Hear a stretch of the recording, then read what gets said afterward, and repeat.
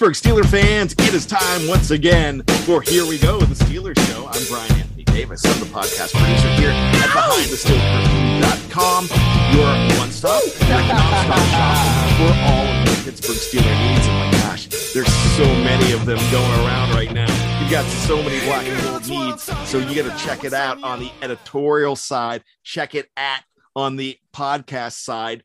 3 original podcasts every single day of the 365-day year. So, man, when it's May and you think nothing is going on, guess what? We are here.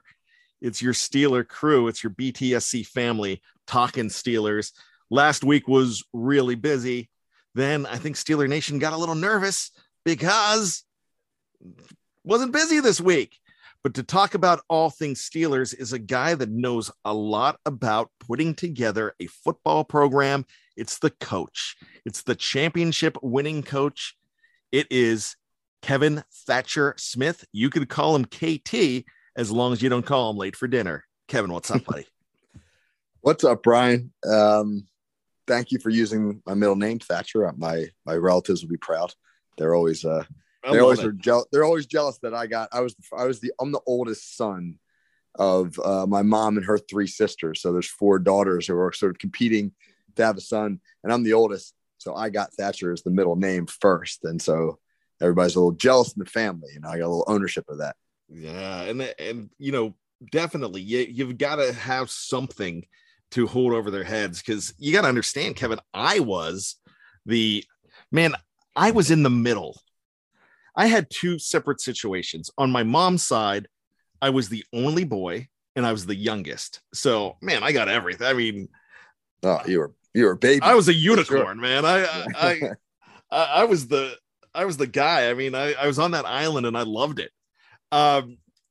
Then turns around on my dad's side of the family. I was out of, I believe, 13, or were we 11? Trying to do the math in my head real quick. 8, 9. Okay, we were 11, and I was right in the middle at number 6. So, with that, I was right in the middle, smack dab in the middle. Lots of boys, lots of girls. It was pretty even. And here I am with all these cousins that are so tall, but don't have any hair, and some of them not the best looking cats in the yard. So with that being said, they would always tease me for being short, because I was lucky I'd lie about being 5'9" on my license, but 5'8" and maybe 3/4, or it's stretching it. But I would just say, hey, that's fine. I'm the good looking one, and that's all that counts. Smile for the camera, boys. And that is a mic drop. That's a mic drop comment. So you got that. And that was always, I remember that happening during like group pictures. So, yeah. Nice. A little family trash talk. Excellent. Yeah. Love it. Gosh, I'm the king of trash talk with family. So, I mean, maybe they might not all love me, but they know I'm there. Kevin, something that we know that is definitely there is the Pittsburgh Steelers are putting together a nice little run to build their team. I don't want to say rebuild, because we're not going to call it a rebuild. I like it as a reload, but something that you coined is that this is a team in transition, and a team in transition could be a dangerous thing. But when you're the Pittsburgh Steelers, it's not necessarily a bad thing. Tell us your thoughts on that and why. Right. I start every show by telling you how excited I am about this or that. And I actually have a little bit of a different sense about me this week. The news was slower, so we all got to kind of relax. But more so, I feel like almost like a sense of calm about where the Steelers are, because I think that they have a pretty good handle on what they want to do. And that's a good feeling, because there's nothing worse than not having direction. A directionless team, a team without an identity, a team without a strong leader or rudder, is a team that gets lost. And it would be easy for the Steelers to be lost right now with Roethlisberger retiring and them turning over a lot of the roster in the last couple of years. But I just don't think that's the case. I think that they have a plan for where they want to go. And I think that if you look at Steeler history, you'll see that, again, there's been three head coaches since 1969. So you've had this great stability in the franchise. And I think that that's really helped them steer their way through transitions because it brings with it a sense of identity. So that stuff all makes me feel good. And that's what we're going to talk about on the podcast here. I'd love to jump in there and talk about that same stability that you just mentioned. It's also, if you look at the starters for the Pittsburgh Steelers in the Super Bowl, not the Super Bowl, in the modern era since the merger. So that's 1970. That's 52 years. Could you tell me, and I didn't prep you for this, so I'm putting you on the spot. How many quarterbacks do you think the Steelers had start a regular season game in those 52 years? How many quarterbacks do they have start a regular season game in those 52 years? Probably about a 10 to 12, somewhere in the neighborhood of 10 to 12. It's actually 25. It's 25. They had 25 starters in 52 years, Ooh. Which is at a rate of 0.48. So they had 0.48 starters per season since 1970. Okay. When you look at the Cleveland Browns and the famous jersey, the Tim Couch jersey that has all the other names rolling down, and now they're putting Mayfield on that one, and they're, that's a fun meme. Everybody loves it. It's become a joke. In that time, they are in last place with 51. They're actually tied with 51 with the Chicago Bears, but because of those 3 years off due to them bolting for Baltimore, this is a team that has a worse average. So they have started 1.04 quarterbacks per year since 1970. And instead of 52 years, that's 49 years because of those 3 days off. So that means the Chicago Bears are in 31st place instead of last place. Where do you think the Steelers rank? They've got to be top 5 for sure. They're tied for number 1 with the New England Patriots, Kevin. Okay. 25. Okay. And the Patriots, because of Tom Brady and Steve Grogan. Steve Grogan started for a lot of years. So and for the Steelers, you had Bradshaw and you had Roethlisberger eat up a lot of that time. Now, when you look at it, the only teams that had lower, even though they're ranked number 1, the Houston Texans have had 18, but they've only been in existence since 2002. So they've been in existence for 20 seasons. The Jacksonville Jaguars and the Carolina Panthers came in at the same time in 1995, and they have 23. So they have 2 less in 25 less years. 25 less years. So the Steelers had 25 more years, and they only are 2 behind them. And then you have the Baltimore Ravens, who are at 23 as well. And that is in 26 seasons since they came in 1996, because Cleveland keeps their records. Baltimore did start over, but Cleveland kept their records. So that's why you have those 3 year absence for the Browns. But the Steelers have had the most consistency along with New England at the quarterback position, and it definitely shows. And that tells you about a consistent team and why these transitions aren't as tough for what they've built around them, Kevin. Right. And so obviously when you have the quarterback, you've got, the most important piece. That's just kind of how it is in modern football. But when you look at the Steelers periods where they didn't have the quarterback, and that's really like 2 periods over that same 50 odd year period that you just mentioned, that's really only 2 times. After Terry Bradshaw retires, we get this period in the mid to late 80s up until early 90s when Neil O'Donnell arrives, where they're not really that settled at the quarterback position. You get a couple of years of Cliff Stout, and then you get 6 years of Bubby Brister and Mark Malone. And, the Steelers I think they went 51-60 in that era. They only made 1 playoff. And Malone, just to give you Steelers fans think like Trubisky, I've read like people be like, oh, his stats are terrible. I'm just going to read you some stats real quick, right? Mark Malone, for his career, had 60 touchdown passes and 81 interceptions. His completion percentage was 50.9%. That's, by today's standards, just atrocious. I mean, even by the standards of the mid-'80s, that was not very good.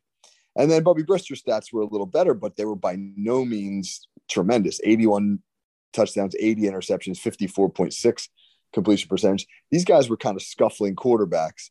Brister was a gamer and he was exciting to watch, but he in the end, he just wasn't a great quarterback.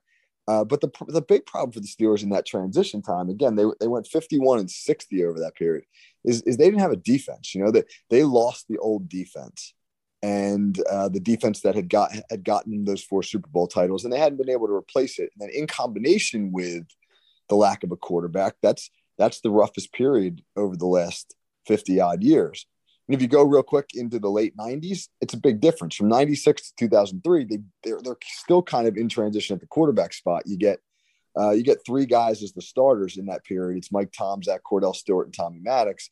And, they're better than the Malone-Brister duo, but they're not certainly, franchise quarterbacks. Yet the Steelers managed to go 71-52 and make the playoffs 4 times and go to 3 AFC championship games.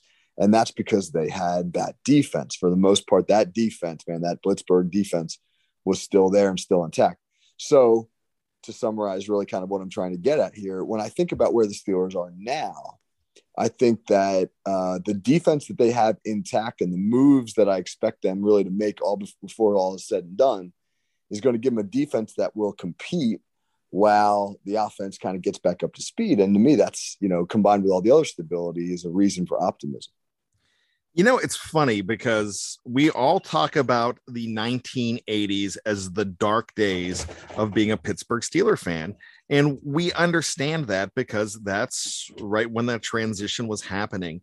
But when you look at it, here's a team that had 4 trips to the playoffs. I know not nearly enough, but in that decade, they went 4 times. They went in 82, 83, 84, and 89. They almost went in 87, and it was a strike year. And they came very close to making the playoffs there. They came very close to making the playoffs in 81 and 82. 80 and 81. They were very close. But when you look at these teams of the 80s, like you said, yeah, they didn't have the defense, but they still, with having an AFC championship contender in 1984, when they lost to Mark Malone and David Woodley, helped take them there. But it was, losing to the Miami Dolphins. And then you had that magical run of 89 where they had no business. That 9-7 team had no business being in the playoffs, but Bubby and Merrill Hodge, and they did some amazing things. And they really could have went to the AFC championship game. Then they could have actually sneaked into the Super Bowl, where they would have been absolutely destroyed by the San Francisco 49ers, who beat the Broncos 55-10 in that time. But why am I bringing this up? That was their dark transition time. And that's a transition time. That's a resume that a lot of teams in their dark times would have said, hey, that's an average year. Would you agree with that? Oh, yeah. To be able to be as successful as they were, make those 4 playoff trips, despite losing all that Super Bowl talent. I mean, that's culture. They by that point, they had established the culture of the Pittsburgh Steelers that we know. I wasn't alive for it, but many of the older fans will remember, the pre-70s, when the Steelers were kind of the laughing stock of the league, and you get to the 70s and it changes the fortunes of the franchise, but it also changes the narrative about the franchise, so that when you get to the 80s, they now have a winning culture, and a culture where success is the expectation. And that's what was really able to allow them to remain competitive in some of those situations that you just mentioned, despite the fact that they lack talent, because they really lack talent on that roster. You look at, I was in high school and college at that time, and I was at the kind of height of my like emotional fandom. As you get older, your fandom matures a little bit. But that was probably the height of my emotional fandom, and I love nothing more than linebackers. And because they were the guys bringing the hammer, and I think about Brian Hinkle and David Little, and I back in the day I thought those guys were amazing linebackers. But when you really look back at the film from that time, they were just gap stuffing, old school downhill, plug the A and B gap linebackers without a lot of natural ability. They had a lot of guys like that, So they could have been Robert Spillane, is what you're saying. Yeah, absolutely, right. I'm just saying, when you build a culture and winning is the expectation, you can get guys like that as long as they've bought in and have some success, because they understand what the level of expectation is. So everything that you've just said, it is so warranted, and I love it's very poignant. I love that you said it, and it just lends to the fact that a team in transition for a lot of franchises is a bad thing. But based on what you just said, the Steelers have that culture that they can take a transition period, lose a future Hall of Fame quarterback, and this time around be so much more equipped because of that culture to be able to move on. Yeah. And the other thing that they have is identity, and so culture is one thing, because that kind of sets the level of expectation, but then identity gives you a sense of who you're going to be on the field, not in terms necessarily of your attitude, but in terms of your scheme, your X's and O's. That Steelers team of the 90s that went through transition when you lost O'Donnell, who, we all trash talk Neil O'Donnell because of the Super Bowl, but he was a pretty darn good starting quarterback for the Steelers. And then you go into the sort of the Tom, Zach, Stewart period. They could still hang their hat on that defense. And you understood that if they could do enough on offense, they would be successful, because the defense was going to keep them in every game. And when I think about the transition that the Steelers face right now, one of the things that made last year so difficult was they didn't have an identity. They had a mismatched offense with a coordinator who wanted to do A and a quarterback who wanted to do B. And they had a defense that, because of injuries, lost really its sort of signature toughness, the ability to be able to stop the run, and really they got soft. And what I like about what I see right now is all this focus on building Canada's offense means that they understand that their identity and their direction on the offensive side of the football. And that's exciting to me, because it means like, hey, we know what we want to do. And I think when the Steelers know what they want to do, they're pretty darn good. It is. And we are going to talk more about that after this break from Here We Go, the Steelers Show on the BTSC family of podcasts.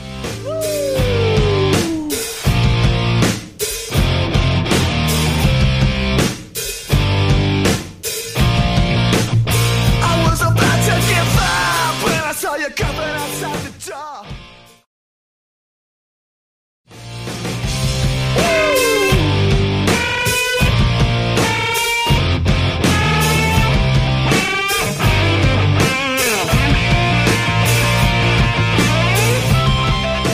Welcome back to Here We Go, the Steelers Show.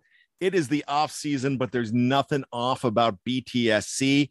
With shows every single day, with articles every single day. You could find Kevin Smith with some of the best articles that you are going to read.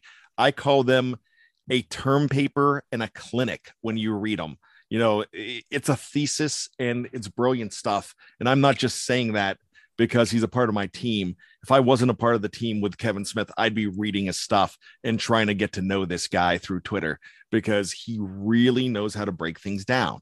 And in the last 15 minutes, Kevin has broken down for us what it takes to build this team and how the Steelers, because of culture, have been able to ease into that transition. So Kevin, in the last week, it's been quiet this week, but they made 6 moves last week from bringing outside guys in, and another 3 or 4 with making some moves as far as keeping their own players, like a Chuks Okorafor, like a Ahkello Witherspoon, and Miles Killebrew. I almost messed that up. I wanted to call him Mason Killebrew, Miles Killebrew as well. So with those guys, keeping those guys around and having to say some goodbye to some of those players too. Do you get the sense that the moves that they made have so much more pros than cons? Oh, absolutely. And you can throw Montravius Adams into that. Yes, group absolutely. As well, who's his re-signing I really like, because I think he showed some really good things. I think it was a good scheme fit and showed some good things last year. But yeah, I mean, I think what they're doing is they're making sure that they shore up positions with some guys who can fill a role and provide some depth. Like you think about Killebrew, and you don't want Killebrew necessarily to be your starter, but I think he's capable of a bigger role than he played last year, because he's a physical tackler and he's a good blitzer. And I think that you might see a little bit more of that from him. You know, I think they found out what he could do last year, and now they said to themselves, you know, hey, let's re-sign him and let him do the things he does best. And obviously, not to mention, he's a really good special teams player. So I think that that's what they've done. I think what they saw in Montravius Adams is they said, hey, here's a guy that can play the run. And you know, we kind of got our butt kicked up front last year. And hopefully we'll have Alu and Tuitt back. But we're going to need depth pieces. And if we got a guy that goes down, then he's a guy that I think that they feel that they can now get on the field in certain situations because they know what he can do.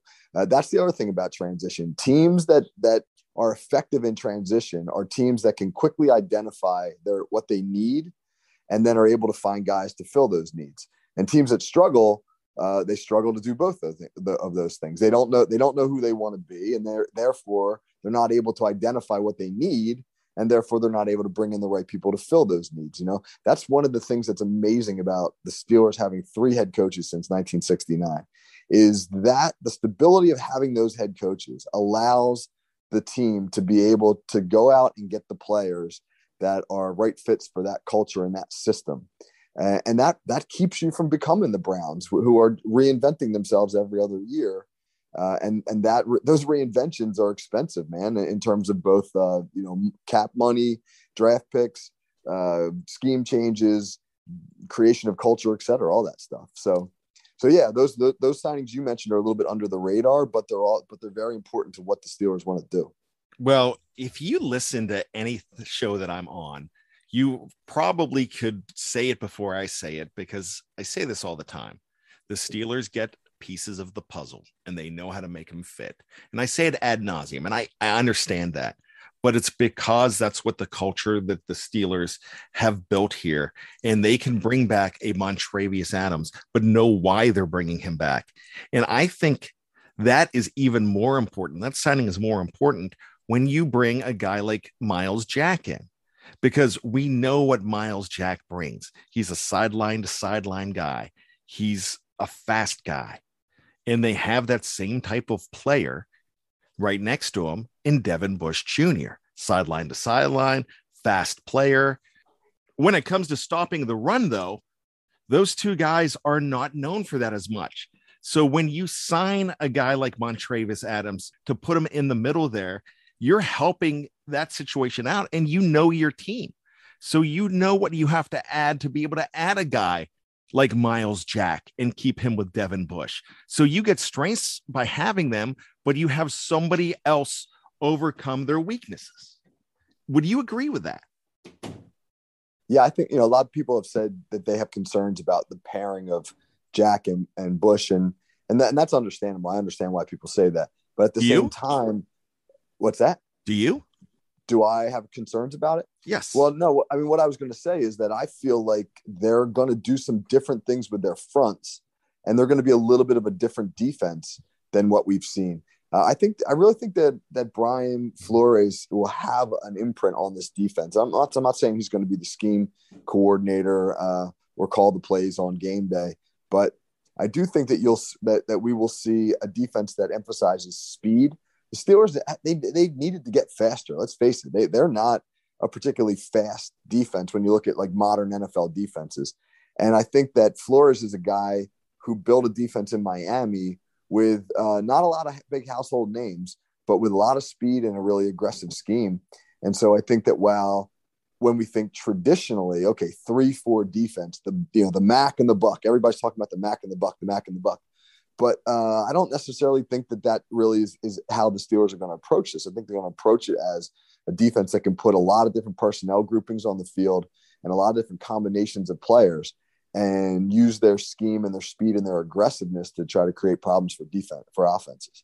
And, Kevin, with that being said, you are not going to have any lack of Robert Spillane. You're going to see a lot of Robert Spillane, even with Jack, even with Bush. And I'm not talking if they're injured, all healthy. If they're all healthy, you're still going to see a healthy dose of all three, because that's the kind of thing that Brian Flores brings to the table. So they're able to do that. And getting back to the topic of conversation, when you see the limitations, even though there's so much you're going to get, the risk so far outweighs the reward with a guy like Miles Jack pairing him with Bush. But if you know how to build around him, then you have no hesitation bringing that guy in. Right. I'll tell you what, you know what I want to see? I want to see the Steelers in their nickel, in a 2-4 nickel package with Spillane and Bush inside, and with Jack and TJ Watt. Jack spelling Highsmith a little bit, because while Highsmith's a real nice pass rusher, Miles Jack can get after the quarterback too. And then he brings you the additional benefit of lateral speed that Highsmith lacks. And so you got your banger inside in Spillane, and then a guy in Jack who, pardon the pun, but you can kind of use as a jack of all trades and do a whole lot of different things with, because of his speed. And so now you're faster, you're sound inside, and you're diverse. So I think the Steelers are considering things like that. I think they're going to use Miles Jack with Robert Spillane, like you said, and not, in place of all the time. So you just said a 2-5. Are you daring to say that they're going to come close to the famed, vaunted 52 stack monster from Coach Nickerson's 1983 Ampipe Bulldogs from All the Right Moves? A 2-4-5. So yeah. So I mean, the 2-5 would be really interesting, right? 5 backers. Okay. But if they run the 5-2 stack monster, you and I will be thrilled, because we were both huge fans of All the Right Moves. And I was there for the filming, right? Yes. Filmed in my hometown of Johnstown, Pennsylvania. It was absolutely awesome to be there at that game. So what I'm going to say here is, I don't even know I got to get off topic here. How does the 52 stack monster work? Are you putting 5 on the line? It's actually in the movie. It's a 6-2 stack monster. Oh, it's a 3. You're covering all the gaps. You got guys in the A, B, and C gaps. So it's literally 6 guys across the line and 2 linebackers. But you got to remember, when teams were that was an actual defense that teams ran back in the day, but they were running it against the power eye, like the old school, like 2 tight end with 3 backs in the backfield, block down, kick out offense, where there really wasn't any downfield passing game. So football has evolved. We're talking about 2-4-5 packages or 2-3-6 packages, and back then they're talking about putting 6 defensive linemen on the field. So we're obviously talking about a different era of football. I'm featuring that movie in my The More You Know segment this week, my article. And I do have a little clip in there just because it mentions the Pittsburgh Steelers, and I do that every week. So one of my all-time favorite movies, and not just because it's from Johnstown. It's a great football film. Oh, it's a great football film. It's a football film that's actually, I can say this as a guy who's coached high school kids for a long time.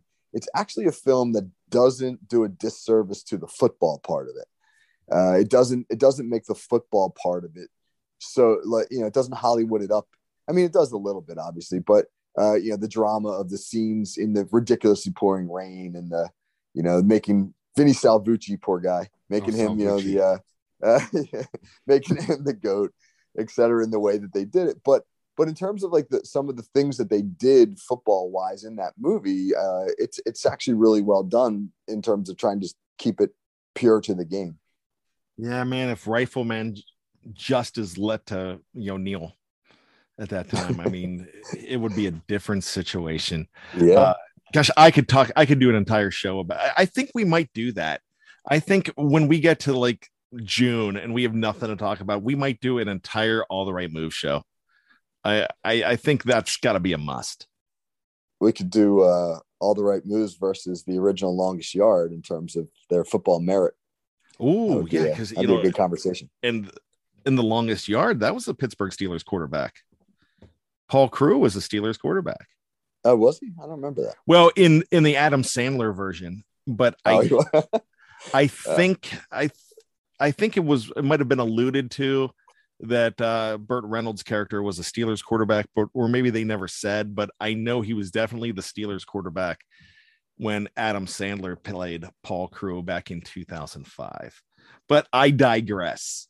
What we're talking about here is we're talking about a whole lot of fun stuff, but we're going to wrap everything up by talking about the players that the Steelers lost. And when you look at it, there's one player that they haven't even lost yet. He's just saying that he's gone, and that's Joe Hayden. But when you look at it, the losses are not devastating to this team. They're players that you would love to have kept around, like a Juju Smith-Schuster. I mean, there's merit in keeping around a Ray McLeod, but with all of that, and James Washington as well. But do any of those break your back in the offseason by losing these guys and not having them for 2022, Kevin? No, not at all. There's not a single guy that Steelers have lost where you say to yourself, we can't replace that guy. I think people would like to have Juju back, but I also think that the way that the offense is going to be run next year, that you're going to see Pat Freiermuth take a lot more reps in the slot and eat up a lot of the routes that Juju used to run.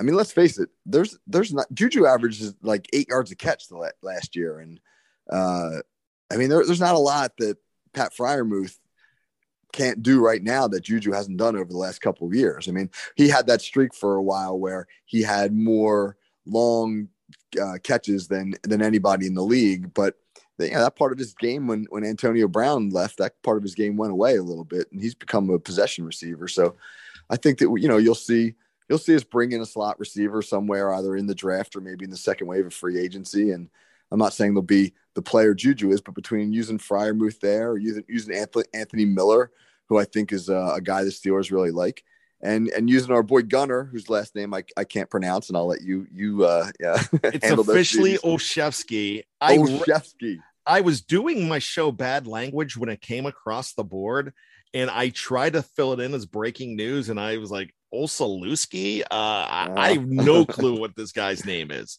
Just like that coach at Duke, Krzyzewski, Yeah. I mean, so as Penguin fans, we all know the greats that the Steelers had, like Mario Lemieux and Jaromir Jagr,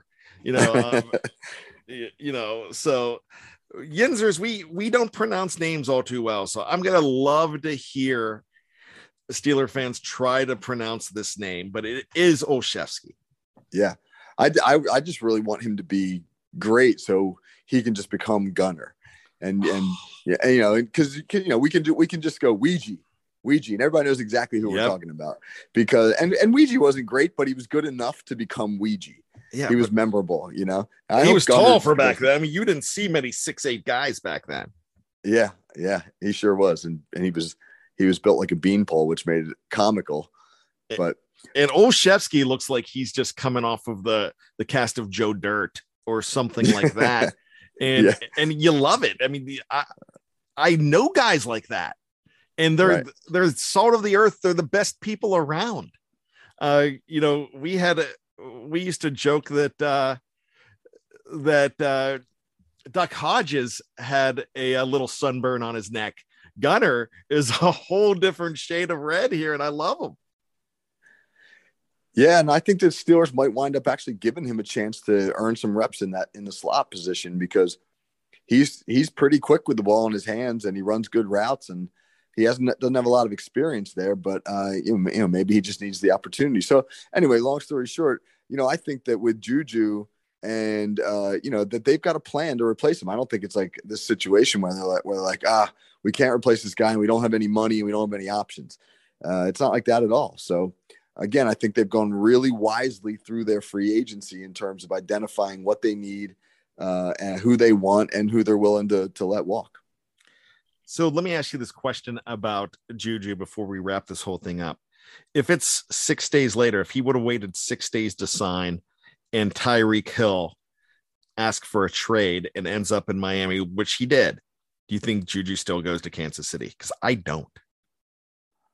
Well, his role gets bigger, but his job gets tougher. So what's does he value? But then again, they signed the kid from Green Bay today. MVS. Yeah, he's a pretty darn good receiver who'll take some pressure off of Juju too. And Hardman will be good there as well. I know Pringle's gone, but the thing about that is I think Juju's a piece of the puzzle, and I don't think he's ready to be the man there. And I just think that's who he is now. So I really I could have seen him. I'm wondering if like deep down he's saying, man, maybe I should have just waited it out and stuck around in Pittsburgh. Probably the opportunity to catch passes from Mahomes was, the allure of that, and the thought of what that might be able to do for his career was pretty attractive. The idea of, maybe I'll put up big numbers with this guy. Maybe I'll get opportunities with this guy that I just didn't, that he didn't see himself getting in Pittsburgh. Well, I tell you what, you can certainly understand why he would want to go there. I'm never signing in Kansas City because I can't be in the same room as Jackson Mahomes. That guy's a mess. And the new Mrs. Mahomes isn't much better. They're annoying. Yeah, she looks a little high maintenance, doesn't she? Oh yeah, definitely. Did you see the champagne shower she gave everybody on that freezing night in the Buffalo game? I was like, come on, lady, stop it. Yeah. So I honestly think the king of all approaches to relationships was Derek Jeter, because he and other than the fact that he was dating some of the hottest women on the planet, that he just let himself have his career and he decided that he was going to just kind of be a real bachelor until the playing days were over. I just don't know how players manage it. There's just an incredible amount of pressure on them as a professional athlete, and to try to manage a family as a young person through all of that. We forget these guys are young, man. I mean, yeah, I was an idiot when I was 22, 23 years old, 24 years old. I did some things and I'm like, oh my gosh, what was wrong with you, Brian? Yeah. Yeah. And then can you imagine trying to manage millions of dollars, the pressure of being a professional athlete, a wife who, kind of embarrasses you on social media, maybe trying to have a kid and be a dad. I don't know how they do it.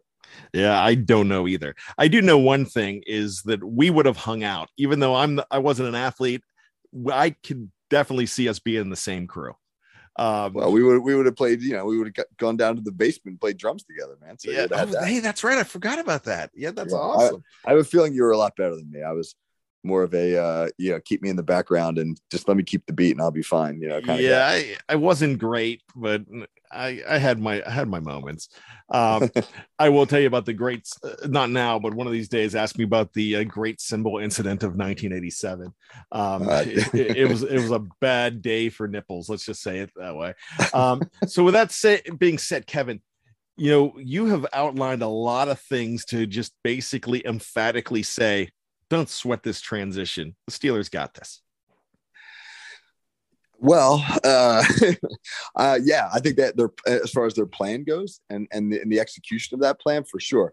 The thing, of course, that makes you nervous is the AFC is loaded, absolutely loaded, as we look at next year. So they've got to be able to execute this plan almost flawlessly for them to make the playoffs and kind of keep this thing moving in a good direction. But even if they don't, even if they have a down year, they're incredibly young on offense, and the moves they've made this year is going to allow them to build back without jeopardizing the future, and that's very exciting. I think the big question, of course, is the quarterback. Who's he going to be going forward?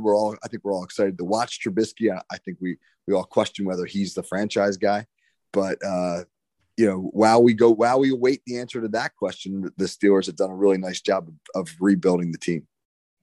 Well, definitely. And they've put themselves in position where they are not putting all their eggs in Mitch Trubisky's basket. If they have given him a contract where if this doesn't work out, they're okay.